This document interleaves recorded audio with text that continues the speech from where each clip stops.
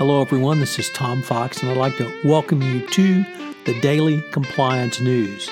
The Daily Compliance News is an offering of the Compliance Podcast Network.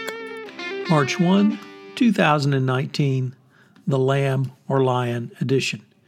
First up, a story from the Financial Times about Elon Musk and what should the SEC do about Musk continuing to poke the bear and goad the SEC.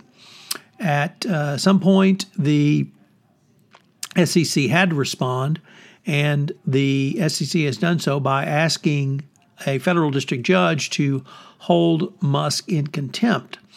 They have not asked for a sanction yet, but they've asked for the judge to hold Musk in contempt. Once you go in front of a federal judge, you really have lost control, and they may actually do something. But the SEC is in a really difficult position.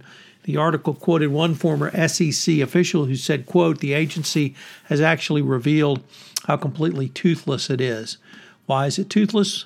Because it doesn't want to hurt the very shareholders if it throws Musk out. Next up, another article from the Financial Times.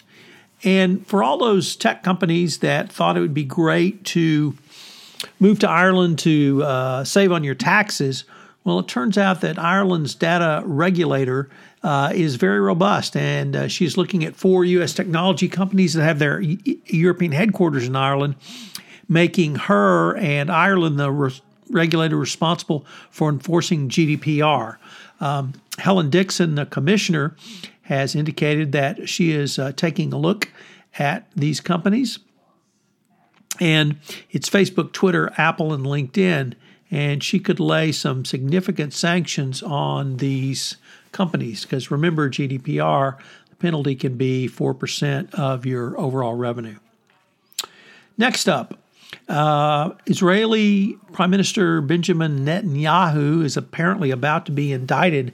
As the New York Times reports, Israel's Attorney General announced his intention on Thursday to indict the sitting prime minister on charges of bribery, fraud, and breach of trust. The decision by the Attorney General was a culmination of a 2-year investigation into the prime minister's dealings with wealthy businessmen, both inside of Israel and out. This could certainly upend the upcoming elections and could end the premiership of Netanyahu.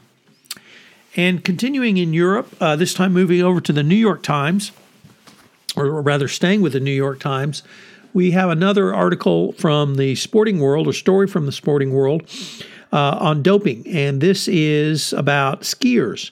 So 5 elite skiers and a doctor were among 9 people arrested Wednesday in doping raids in Austria and Germany amid the Nordic Skiing World Championships. So for those of you who thought that skiing was clean and pure, I guess that it's not. So dopers arrested in Europe. I am back from London, and I hope you enjoyed last week's stories where I took a look at compliance, ethics, and corruption from the UK press perspective. This is Tom Fox.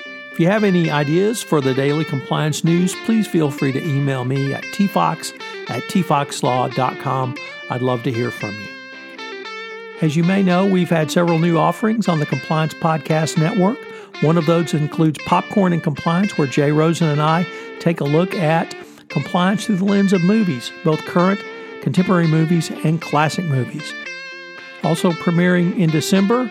And finally, Mary Shirley and Lisa Fine have premiered their new podcast, Great Women on Compliance. I hope you will check that out. It's a great podcast series. We have several other offerings that are in production that will go live hopefully in Q1 of 2019. I hope you will check back to see the offerings on this Compliance Podcast Network.